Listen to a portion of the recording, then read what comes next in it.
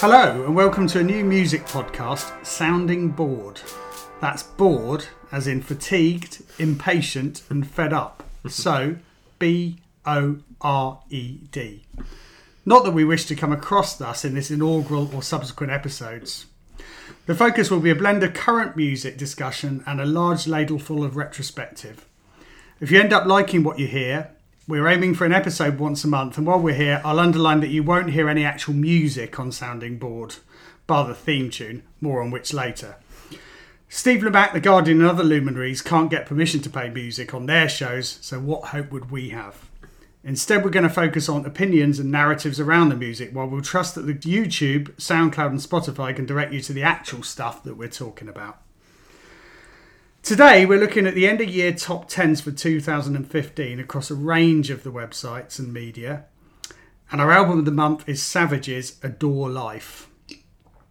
We'll then provide a few personal thoughts on the passing of David Bowie, an event that has truly overshadowed all else in January 2016. But first, an introduction to my fellow panellists. First of all, have Neil Kennedy. Hiya, I'm Neil. I'm long-term listener to this podcast here from the start. I'm a huge music fan. Have been for just about as long as I can remember, and probably spent far too long thinking about, talking about, writing about music, and not enough time on all the other things in my life. One favourite band? My favourite band of all time is Fugazi. Fugazi, good choice. And next we have Ben Woolhead. I'm also a very long-term music fan. Unlike Neil, I'm very much a non-musician, so I like to sort of skulk in the corners at gigs and write nasty things about people. Always wish I could have played, but sadly not to be. So I much prefer talking about it. And I should introduce myself. I'm Rob Langham. Totally non-qualified on the music front in terms of being tone deaf, etc., etc. In terms of internet presence, and purveyor of a long-running blog on football, soccer, to any American listeners out there. Two Unfortunates, which Ben and Neil have both written for as well. But we're hoping to branch out a bit with this podcast, going down some musical routes. So this week, it's been a couple of weeks now since David Bowie passed on, and we're going to talk a bit more about that later on. But anything, chaps, that's caught your attention in the news? Well, there was an awful lot seemed to happen on Thursday, which was the 21st. First of all, there was the announcement of the Primavera lineup, which is always good, but absolutely astonishing this year. What a lineup. I haven't seen it. Well, the headliners, I think, nominal headliners are Radiohead, PJ Harvey and LCD Sound System, reformed LCD Sound System, and the list of bands that are playing, obviously Shellac are playing, Beach House, Savages, there's so many bands playing. Brian Wilson's playing Pet Sounds, so it really is quite a staggering lineup. And having been to, I've only been to one Primavera event which was actually the Porter one in 2012, and even then with a sort of scaled down lineup, it's sort of mind-boggling how good it is. So how people are going to sort of fare who want to go and see things. That people will be missing loads of great stuff, I think, to be honest, because there's so much to see. On the subject of PJ Harvey, on the same day her new single Wheel got its first play on Radio 6 Music. That's from her forthcoming album, The Hope 6 Demolition Project, which is eagerly anticipated by me, at least, because I personally thought the last one, Let England Shake, was probably a career high. Also on the same day, it was revealed that Iggy Pop and Josh Homme had been collaborating on something that no one knew about, a new project, Post-Prop Depression. It seems now that it's actually going to be an Iggy Pop album that's produced by Josh Homme, but still very intriguing, I think. And finally, there was the second return of the notoriously combustible quintet at the Drive-In. They reformed in 2012, but specifically without producing any new music. And this time they've said there will be new music. Which I think is quite good. They're not going to rest on the laurels. That said, it's a very risky business to try and produce a worthy successser to Relationship with Command, which is what they bowed out with. And they all fell out massively. They did fall out massively, yeah. Records. And it seemed like a very uncomfortable reunion in 2012. But so we'll see what happens. they've announced some dates as well. Certainly, the only UK date thus far was at Camden Roundhouse, and that sold out immediately. Right. So there's a tour to go with it as well. So it'll be very interesting to see what happens with that. Definitely. Could you remind us where Primavera is taking place this year? It's in Barcelona, and there's a sort of scaled down version in Porto as well. Right. So it's I've not been to the. Have you been to the? I've not been to the Barcelona one. No, I've never been to Barcelona. I know plenty of people who've been, and I think it's on the beach in Barcelona. I think, and you were saying, because of the amount of bands that are on, people are running from one side of this kind of like huge space to the other to try and catch as much as possible. The Porto one is much the same. It's on a sort of in a park that's by the sea. Right. So it's not actually in the city centre. It's a bit of a sort of tram ride out, but it's a very efficient transport system, and it's a really nice setting, sort of natural amphitheatre, and it's very pleasant. Well, hopefully on a future podcast we'll look at festivals, and I think you've touched on an issue there that's quite an important one, which is how on earth do you see everything at a festival like that? So, but we won't go into that in too much detail. I'd expect our kind of May or June edition to maybe be the real kind of big, maybe even a whole edition devoted to festivals. From my point of view, I guess music news, not really news, it's a release. Because we have one album that we're concentrating on each month, I'd like to mention one others, which is the Tindersticks album, which is a new one, first one for 4 years, I think. Interestingly, Jenny Beth from Savages actually provides guest vocals on one of the tracks, which is probably the standout track, actually. So I think something to look out for there. More of the same from one of Britain's most consistent bands, I think, over the last few years. What's it called, Rob? Do you know off the top of your head? I can't remember off the top of my head. Yeah.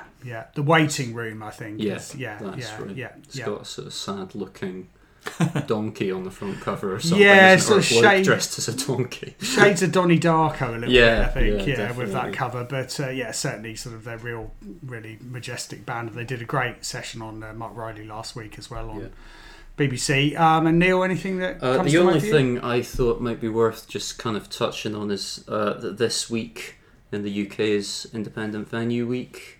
I think there are, I've got no idea how many venues are taking part, but it's definitely nationwide. And in some cities, such as Oxford, where we're sitting right now, I think at least there are 3 venues that have got things on over the week. And then obviously in London there's tons of stuff, and all over the country as well. But I think one of the things that came out of the reasoning behind it was I noticed a stat that I think 40% of venues in London have shut in the last sort of year or so, and it's the same across the UK. So it's a real kind of endemic sort of failing of a lot of music venues over the last few years, which kind of makes something like Independent Venue Week all the more important for anyone who cares about going to live music. Absolutely. So for our first big feature today, and we're going to have different rolling features over the next few months, including some regular and irregular series, we, in the style of men of certain ages the world over, are going to devote our time to some poring over lists. With Nick Hornby, I think, is seen as the inventor of such a thing. But we're just going to look at some of the end-of-year top 10s, which I think we all enjoy looking at, not least because it's a really good way of finding out, albums maybe that you might have missed or not listened to earlier in the year. And I certainly use it as a point to do that. So we're going to look at sort of primarily a few of the end-of-year top 10s in 3 places in the media. Pitchfork, which most of you will know is possibly the kind of successor to the NME in being the kind of global arbiter of taste, one might put it, in sort of indie music and other forms of rock and pop.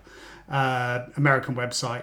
Quietus, which is a UK concern, which we will talk about their stance, which is quite different, I think it's fair to say, in a bit. And then just to keep it sort of a little bit more mainstream and a little bit more Britain, the Guardian rundown, which to be honest isn't a hugely amount different from the Pitchfork one, is another one that is going to come into our thinking.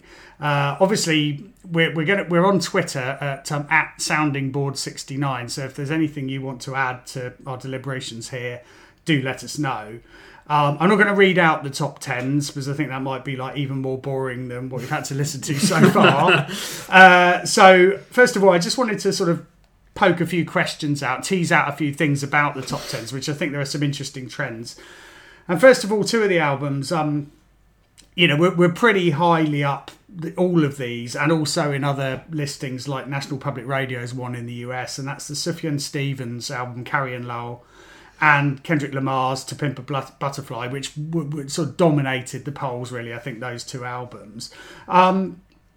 Neil, the Sufjan Stevens album, quite short, quite acoustic. Was it a full return to form, or should he have perhaps stayed with some of the experimentation that we saw on his previous album, The Age of Ads? No, I definitely say it's a return to form for him. I think Age of Ads is quite personally I found it a pretty cold, hard album. I think especially coming after Illinois, which was quite sprawling, but had a lot of kind of moments of heart. Even though this album has a lot of introspection, I think Age of Ads almost felt one stage removed for it, whereas because of the kind of acoustic nature of Carrie & Lowell, you're much more right in the middle of the emotions that he's singing about. And I think it's just a consistently strong album across the sort of 10 tracks that are on the record, which I don't think even the biggest fan could say necessarily about Illinois. And I think on a much shorter album with Age of Ads, I don't think it was anywhere near as kind of consistent as that record. I think it's justifiably, a really decent record to feature in all these end of year lists. And yeah, I mean, I just think it's a very strong album. Wouldn't necessarily reach for kind of alt folk, but I think, or alt country, or whatever you want to call it. But I think he's certainly the one person doing it who kind of transcends that sort of often quite navel gazing kind of like aspects of the genre. It's interesting because that genre wasn't underrepresented in the polls. There was the Father John Misty album Definitely, as well, which was quite prominent. Kurt Weill as well. I don't know if you'd necessarily put him in that camp, but kind of similar. I think there are men of a certain age, probably our age or maybe slightly older, who are always going to be attracted to that type of music. Yeah, sure. And as evidence, I think a few years ago, where one of Bob Dylan's albums was the album of the year in, I think, Uncut. And this was one that was released in 2010, and you think, really? Yeah. No, surely not. Yeah. So I think... I like it as well. I think it's really good. I think the Blue Bucket of Gold, the last track, is a particular high point. Beautiful album, beautiful singer, really, I think. And I think Age of Ads did overdo the bombast a bit. And I'm going to mention that again in a minute, because I think one thing that Age of Ads, which I don't want to talk about an album that was released 5 years ago too much, that one thing that characterised it was sprawl. Yep. And the other album that I mentioned at the start of this section of the podcast that could also quite rightly be accused of such a thing is Kendrick Lamar's album, which is apparently Barack Obama's favourite album of the year. Whether that's he definitely doesn't have advisors. I wonder which is going to be Donald Trump's favourite album, but we shall see. Which I think is, in common with a lot of those sort of landmark hip-hop albums that we've heard over the last few years. I think in particularly of Outkast's, Speaker Box The Love Below, which I think is 12 years ago now. Yeah. Magnificent, really. I mean, like a real statement, very important kind of post-Ferguson statement that's angry and important about, about sort of race and sort of identity in the United States. But it is long, and that's something I just wanted to ask you guys. I mean, when you think, in particular, the last track is a track which consists of an interview, which is very interesting. But how many times do you want to listen to an interview, on an album, when it comes on the iPod? So that's my main quibble with it, and I just wonder, whether you see that, is that a trend that bands feel that in order to make a statement they have to create something really, really long? Yeah. I don't know. I mean, on as far as Sufjan Stevens goes, I have to say I haven't actually heard Age of Ads or the latest one, but I felt Illinois. I really liked parts of it, but I also felt that was too long and too indulgent. That's what frustrated me about it, and that's what kind of turned me off it. But I'm not completely against albums that on the surface are quite indulgent. I mean, one of my favourite albums ever is Melancholy and Infinite Sadness. Now, no one could accuse that of being concise or succinct. It's extremely indulgent, and I think all of the songs have got merit, to be honest. At first I wasn't sure, but I think all songs have got merit. But that kind of suggests someone who is not a very good editor of his own work. And at the same time, I was thinking about this, and Pisces Iscariot, to my mind, is a fantastic album, and that's just a B-sides album. That shows that he could trim if he wanted to. So I'm not. I think sometimes, a lean, clean album is definitely has more impact. But then at the same time, sometimes I listen to an album and I think this is long, but I'm not sure where you could really trim it without it losing something of its impact. Yeah, I mean, Swans are a band that I think we all like, and that's another one. Their last two albums have been sort of a right haul, but value for money, I think, is a polite way of putting it. But then, and I'm sure it's not how Michael Guerra's kind of thinking, but they're going to and they did feature in end of year top 10 rundowns those Swans albums, because they had that kind of epic cachet to them. And, I think there is a lot of that. I mean, Titus Andronicus, the way I came across them, that was for the album The Monitor from a few years back, was featured in an end of year list. And that was for what ostensibly is a punk album, was very sprawling, although nowhere near as sprawling as the triple kind of LP album they brought out this year, Most Lamentable Tragedy, which just, I heard some of the songs live and just thought, I don't really need, sort of 2 hours of this. There's definitely, it does make you think, if you were just a new band who comes out and releases an album that's just 10 really good 3-minute songs, are you doing yourself out of the kind of critical affirmation that comes with these end of year lists, because you haven't got a big concept around the album that you're trying to put across? Because that Carrion Lowell, although it's not a long album, it's quite short, is a concept album about his mother and his stepfather, and it's very far removed from the concept there is with the Kendrick Lamar album, but that seems to be what kind of captures the imagination. This person's really thought about the concept behind this record, as opposed to this person's thought about writing 10 really good songs and putting them together and having a good coherent, record.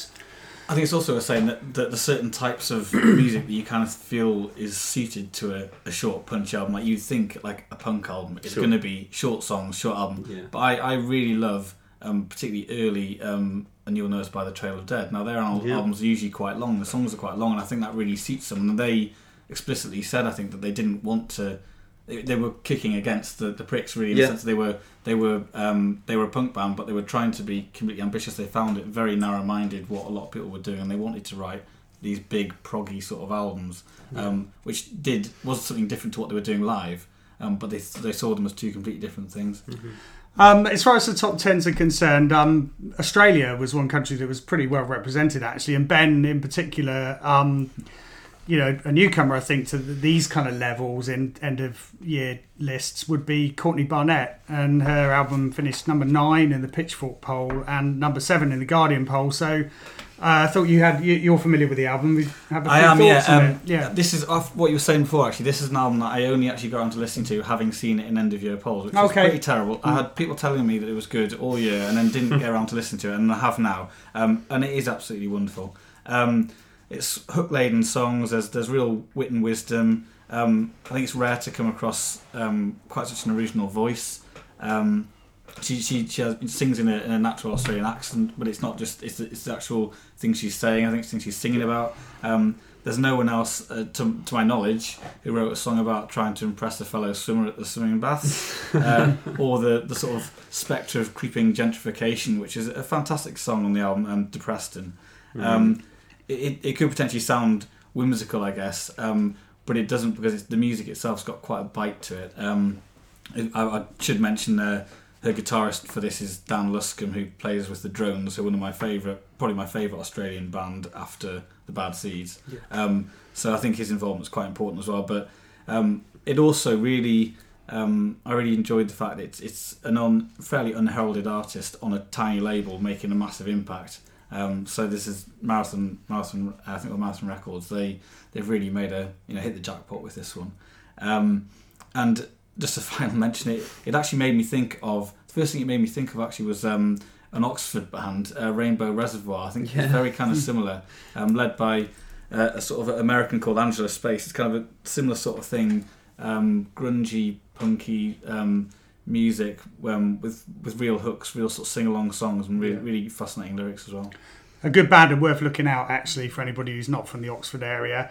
And then the other Australian representatives were Tame Impala, who I know are a band that, in fact, we've been to see live ourselves a couple of years ago, and they were pretty staggeringly good live, I thought. What were your thoughts on their latest, slightly more electronic sort of turn? Well, the list placing would suggest that this is a better album.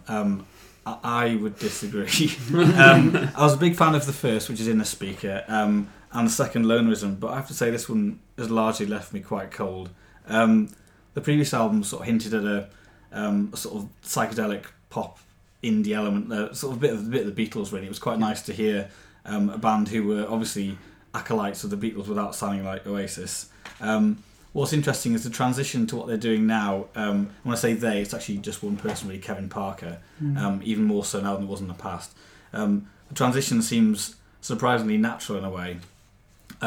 So it is more electronic now. There's a song on the album that's just called Yes, I'm Changing, as if to say, I'm doing this and you can't stop me. Just a blunt declaration, he's sort of refusing to stand still.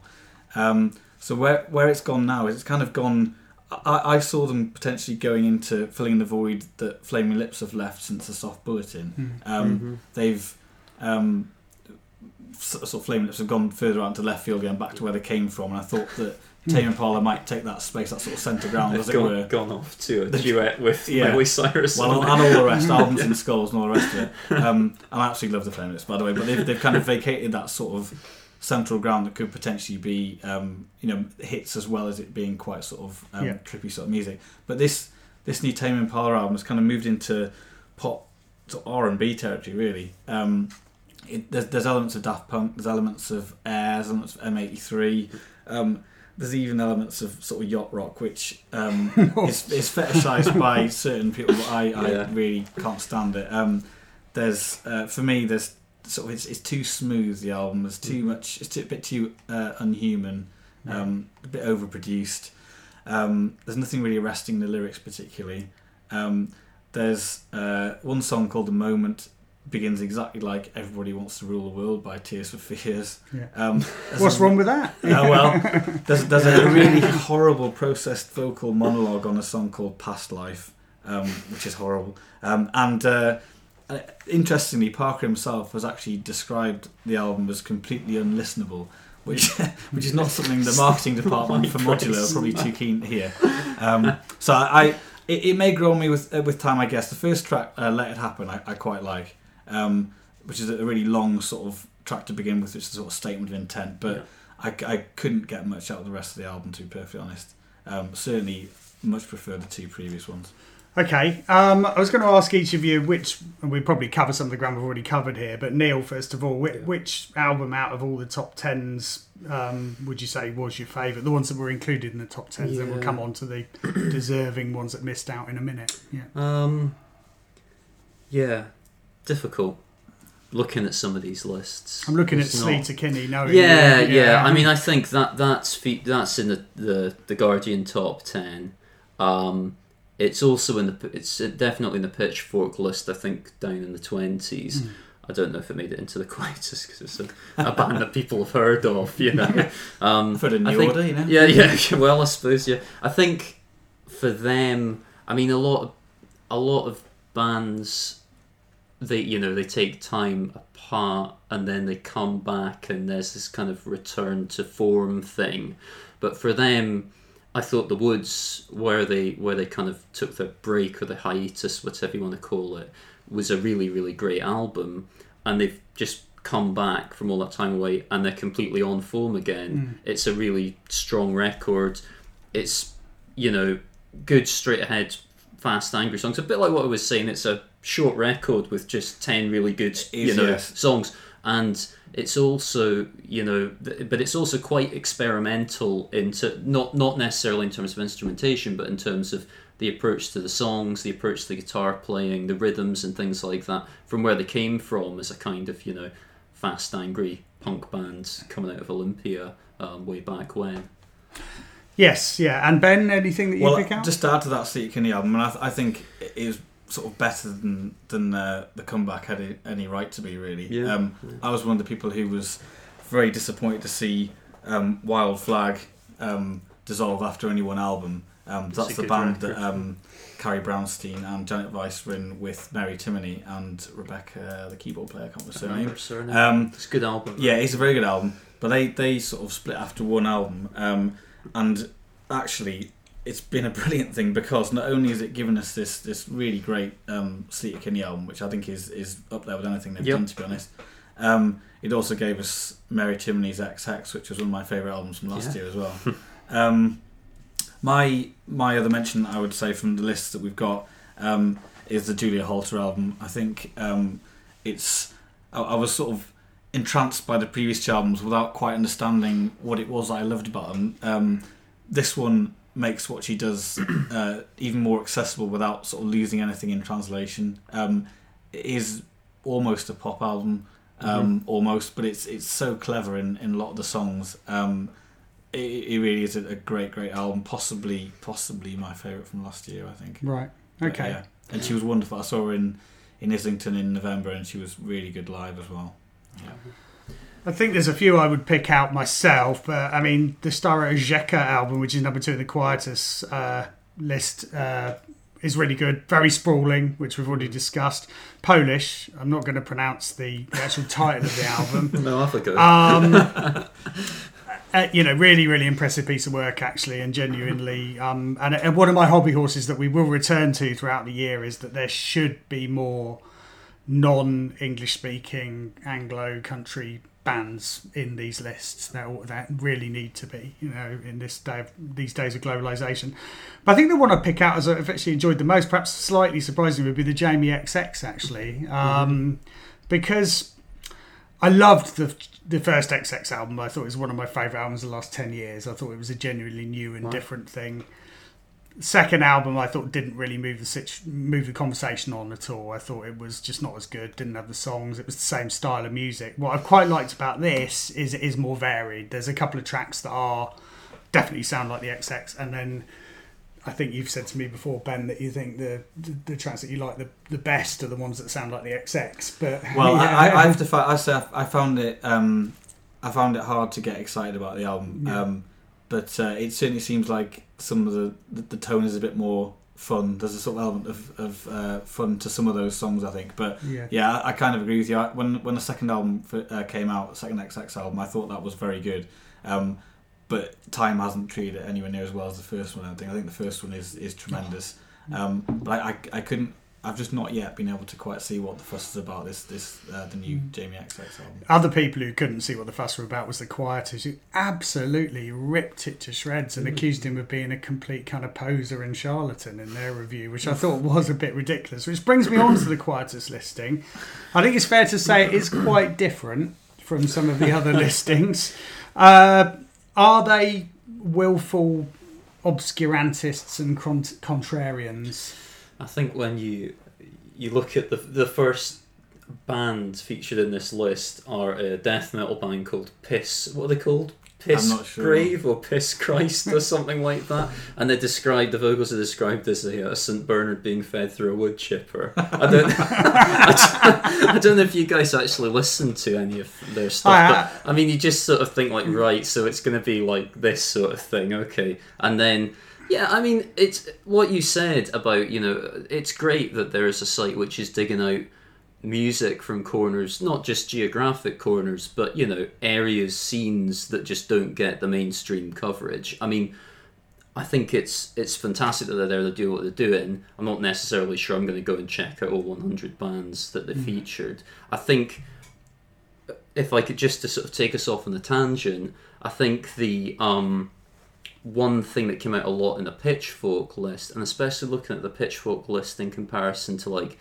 5 years ago, 10 years ago, is how all-pervading R&B has become for not just as like the mainstream of pop music, but for like critical affirmation. I think like, you know, maybe not 2/3, but certainly a really large proportion of that list and the Guardian's list is really mainstream pop R&B. So like Janet Jackson's featured, you know, like I've not heard that record. Maybe it is one of the best albums of last year, but it doesn't really inspire me to sort of rush off and sort of, it doesn't fire me up, but then that probably is where I come from musically, you know. I would say at least that sort of quietest top 10, when you've not heard any of it, it kind of thinks, I probably ought to investigate some of this stuff. Whereas, you know, most people, a lot of people will have heard something at least from most of the other things on the other list. That's right. So. Very, very quickly, guys. Just one album each that you feel what hasn't been recognised in the polls, at least not very high up, that you would pick out as one you should have been squarely in the top 10s. For me, it would be Viet Cong. I suspect Neil might agree with me. Yeah, it's a great album. The self-titled Viet Cong album. They formed from the ashes of Women, who were a band that I really loved before, and they were sort of a 60s garage, psych, experimental pop, post-punk, all sorts of things thrown in, who had the second album was called Public Strain, and quite ironically they exploded on stage one night.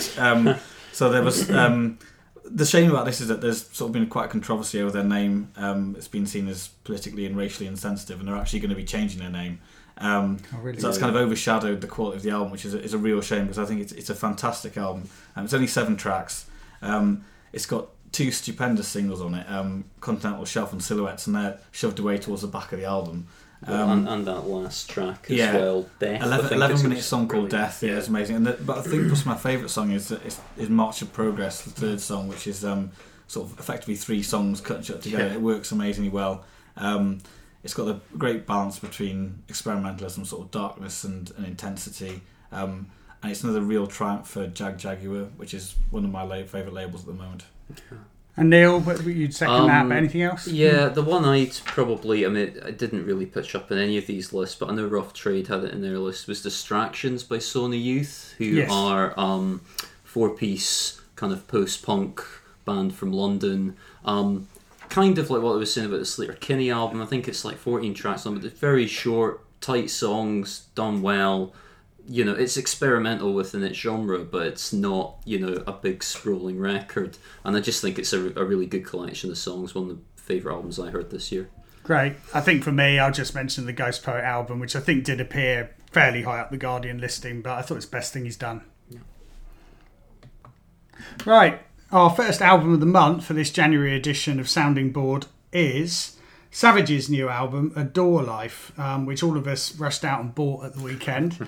Neil, first of all, what are your impressions of the album?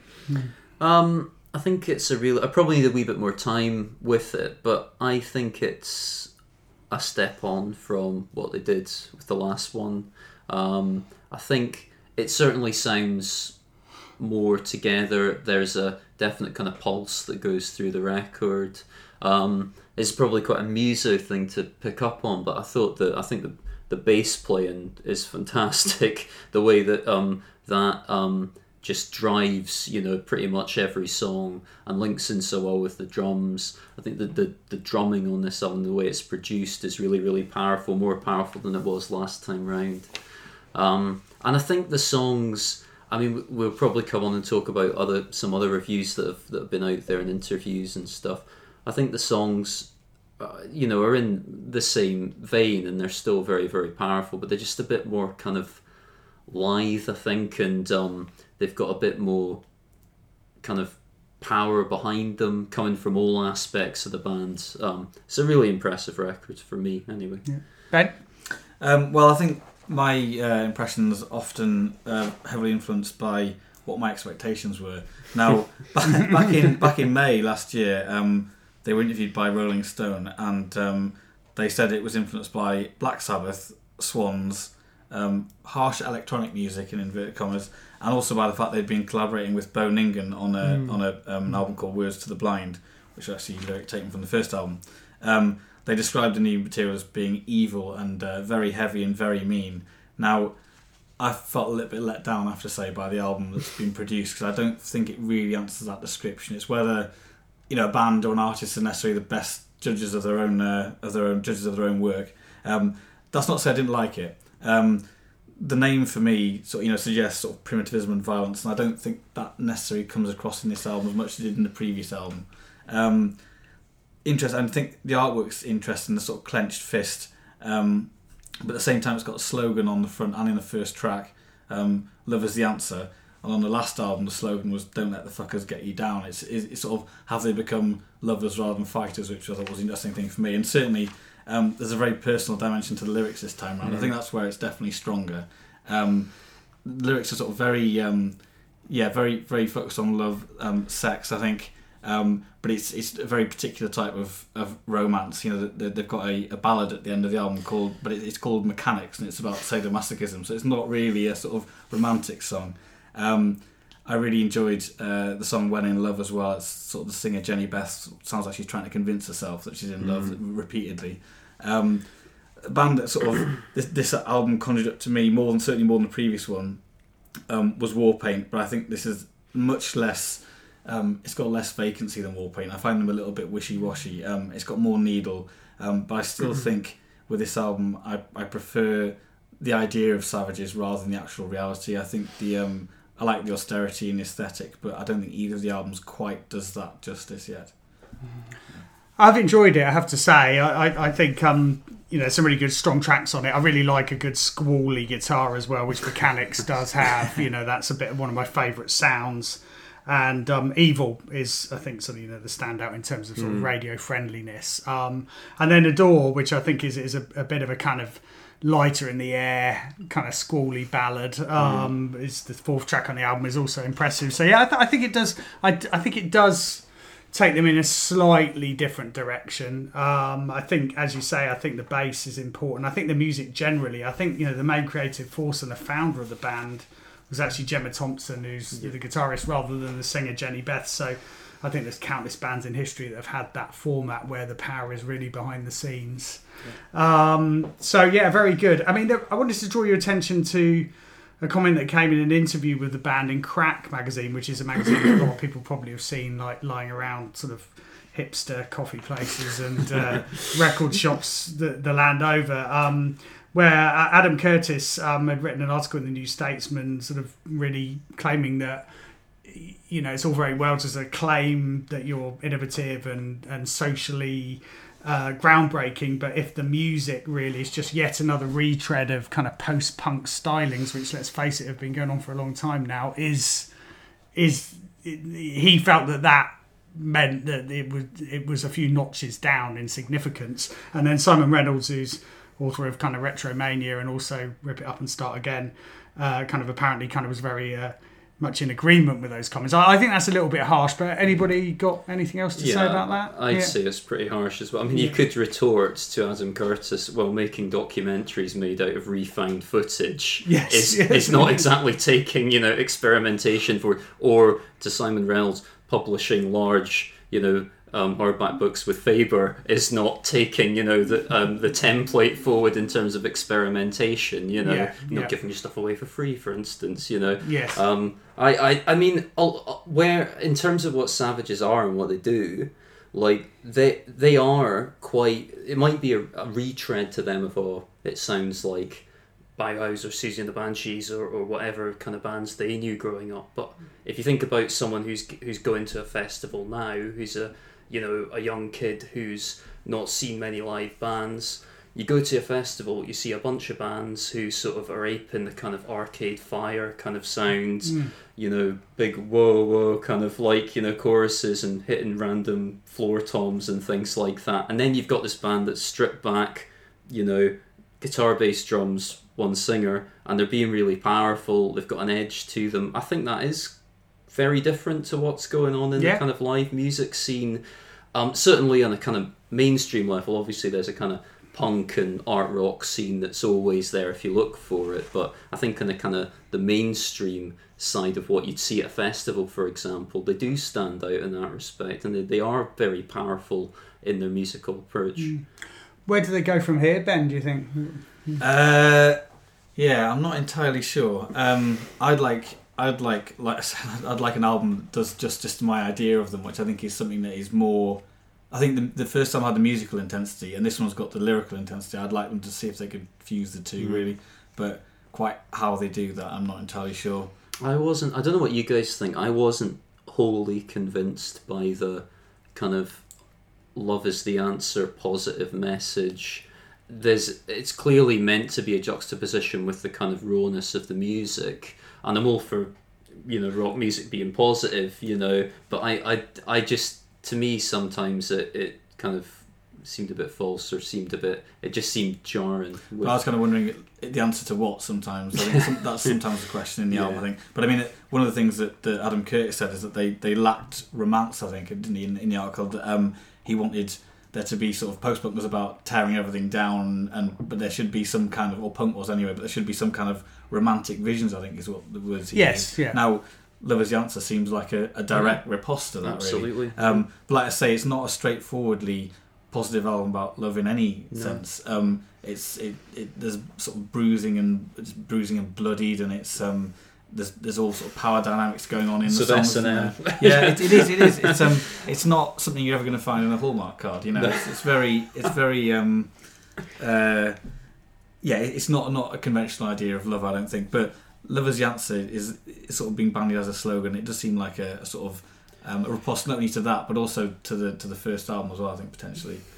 Maybe. But yeah, I think to some extent, I think it was slightly it didn't always seem fully convincing to me. But then they're taking a risk with that, having that as a slogan and having that as a kind of lyrical theme, and you've got to take your hat off to them for doing that. What I didn't think was effective was the song "Sad Person," which I think is the third song. It's got the very cliched "love is a drug" type. Yeah, sure. I think is the one sort of low point lyrically in the album. I think it's a good song, but lyrically, I think it's a low point. Okay, so as promised, we're going to reflect just briefly on David Bowie's passing a couple of weeks ago now, which I think most of us were really shocked by. I have to say, when I first came across Bowie, I was a bit of a sort of snotty 13, 14-year-old listening to the Smiths in his bedroom, very much buying into the kind of Billy Bragg stroke punk DIY ethos, how you have to be close to your fans, doing things in bottom rooms of pubs, etc., etc. And quite frankly, at that point, for someone who had no memory of the 70s, Bowie was one of the enemy. He was there with Phil Collins and Yes and the rest of them. I mean, he's probably, in terms of aloofness from the fans, is probably more aloof than any artist has ever been, by completely creating a whole new persona around himself. And then at that time you had, the number one of 1983, Let's Dance, which I still loathe, and also, the China Girl video, and various crimes. So I wasn't particularly favourably disposed towards him, but then, as always happens, a friend lent me some of his early stuff, and Low in particular I would pick out as being just utterly staggering. A brilliant album, and most of his output throughout the 70s was really, really groundbreaking. And it's clear that talent wise is just literally on another planet. So I think very, very sad to see him go. Major contributor to British music, and certainly my 14-year-old self was completely misguided in his opinions at that time. So for me, my favourite moment would be Low. But I just want to ask Neil, Ben, any sort of favourite Bowie kind of like moments in terms of sort of I mean, I think I don't have like loads and loads. I'd say if there's one tune I really like, it's going to sound quite funny after what you were saying about the 80s but if we're talking about a specific moment, I love the opening riff on the song Fashion. That kind of mechanical, kind of weird, harsh, abrasive guitar part, which was played by Robert Fripp from King Crimson. And I think that, even though it was a real kind of pop hit, I do think like that particular kind of that shows the experimentation that was kind of inherent in everything the guy did, that he knew he was writing a big pop hit, and it went on to be a big pop hit, but he thought, I'll get in this guy from this weird prog rock band, and he's sort of playing music that sounds like a computer's picked up a guitar and just had a go, and yet it works incredibly well, and it resulted in taking the song just to somewhere else that no one else was doing at that time, and in pop music. Okay, Ben? Well, I was just going to come back to what you were saying before about the sort of the punk aspect of it. I read an interesting, one of the many, many tributes was from Thurston Moore of Sonic Youth, and he said, growing up as a punk, there were a few people who were sort of untouched by the ground zero with the kind of the sort of dismissal of anything pre-punk, and David Bowie was one of those people that was that sort of avoided the colour, as it were, possibly because of what he'd done himself, but also association with Iggy Pop. But this is, let's not forget, someone who played with Rick Wakeman. You know, he was aligned with the Enemy as well. But I mean, this is just, as I say, just one of many tributes. I think it might sound, I don't want it to sound facetious or offensive, but as a sort of a moment for me, that his actual death was very hugely significant, because I think you realise that it's one of those moments when you realise quite how important someone has actually been. It released an extraordinary outpouring of emotion and tributes. I don't think there's any other musician, I can't think of any musician alive now who would prompt the same responses from either the range of musicians or people outside the world of music. I don't think. Not Bob Dylan, not Paul McCartney. I don't think anyone else. Someone said that they. Someone saying they were surprised they woke up and turned on the radio to hear the Archbishop of Canterbury talking about David Bowie, and it was only after a little while they realised that he'd actually died. But this is a sort of, they get someone like that to comment on this. Yeah. I think it really underlined how much he meant to music, but also culture, politics, social history. Some of the best tributes, I think. Stephen Merritt of Magnetic Fields said he was a civil rights movement unto himself, which I thought was a very good description. The sort of things that it wasn't, obviously musically he was fantastically innovative, and he was also a bit of a magpie. He wasn't just coming up with things in the void, he was also blending and taking up and synthesising. I think he said one of his sort of favourite skills or things he liked doing most. But in terms of individuality and personality, sexual freedom, self-invention, imagination, lack of constraint, I think he was absolutely essential. One sort of moment in a song that I really like, John Robb of Louder Than War and the band The Membranes, he was talking about David Bowie, his own tribute. He talked about Bowie's otherworldliness, but also juxtaposed with what he said was sort of, he's oddly British as well at the same time. So I really like the reference to the Norfolk Broads in the middle of Life on Mars. I think that's fantastic. It kind of links the fact that even though he was this larger than life character in a sense, he was also still grounded. So which this links to your idea of him not being close to his fans. I think there was still something that people could relate to, and certainly a lot of the people who've been paying tribute to him, the likes of Eddie Izzard, for instance, clearly identified with him, and it was a great help to them on a personal level. It wasn't like someone who was this aloof star who was some kind of untouchable god. He was a real person at the same time. And I think you saw that when he did the big Ziggy Stardust tour around the UK, and he was playing everywhere. Pretty much every kind of medium to large sized town. He was playing their Corn Exchange or their town hall, whatever, their big cinema. And so he couldn't kind of help but be ingrained in that Britishness, because that was, even though he was trying to create this space music, that was the scene that he was kind of encountering all over the country. Yeah, well, great. Thanks, guys. I mean, that's a fitting tribute, I think, to Bowie, who I think has sort of touched our lives in different ways. So that's the end of the podcast, really. Just a few words on terms of housekeeping. On Twitter, we're at SoundingBoard69. We have individual Twitters as well, which we probably won't read out just now, but you'll come across them, I'm sure, at some point as you listen to more of the pods.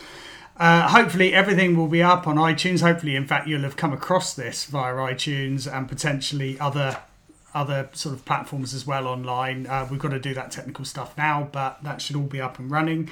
If you really like what you've heard, and obviously it's going to be difficult based on one podcast, I'm told that leaving a review on iTunes makes a big difference to how well regarded music pods are. We'll probably devote one of the future pods to discussion of maybe other music podcasts, what else is out there, other ones that we like. But one of the reasons why we started this is because we felt that although there are a great many, there there wasn't anything quite doing this at the moment. Not that we'd come across. Apologies to anybody out there if there is. We're by no means claiming to have invented the wheel. We're mainly doing this for fun, of course. And on Facebook, I think, Ben, we have a presence as well. Which is Sounding Board 69 as well. Yeah. So thanks again. Thanks very much for listening. And tune in next month. We'll probably be around towards the end of February, start of March. And we've got 1 or 2 plans for that, which we will probably unveil over Twitter in the interim. Thank you.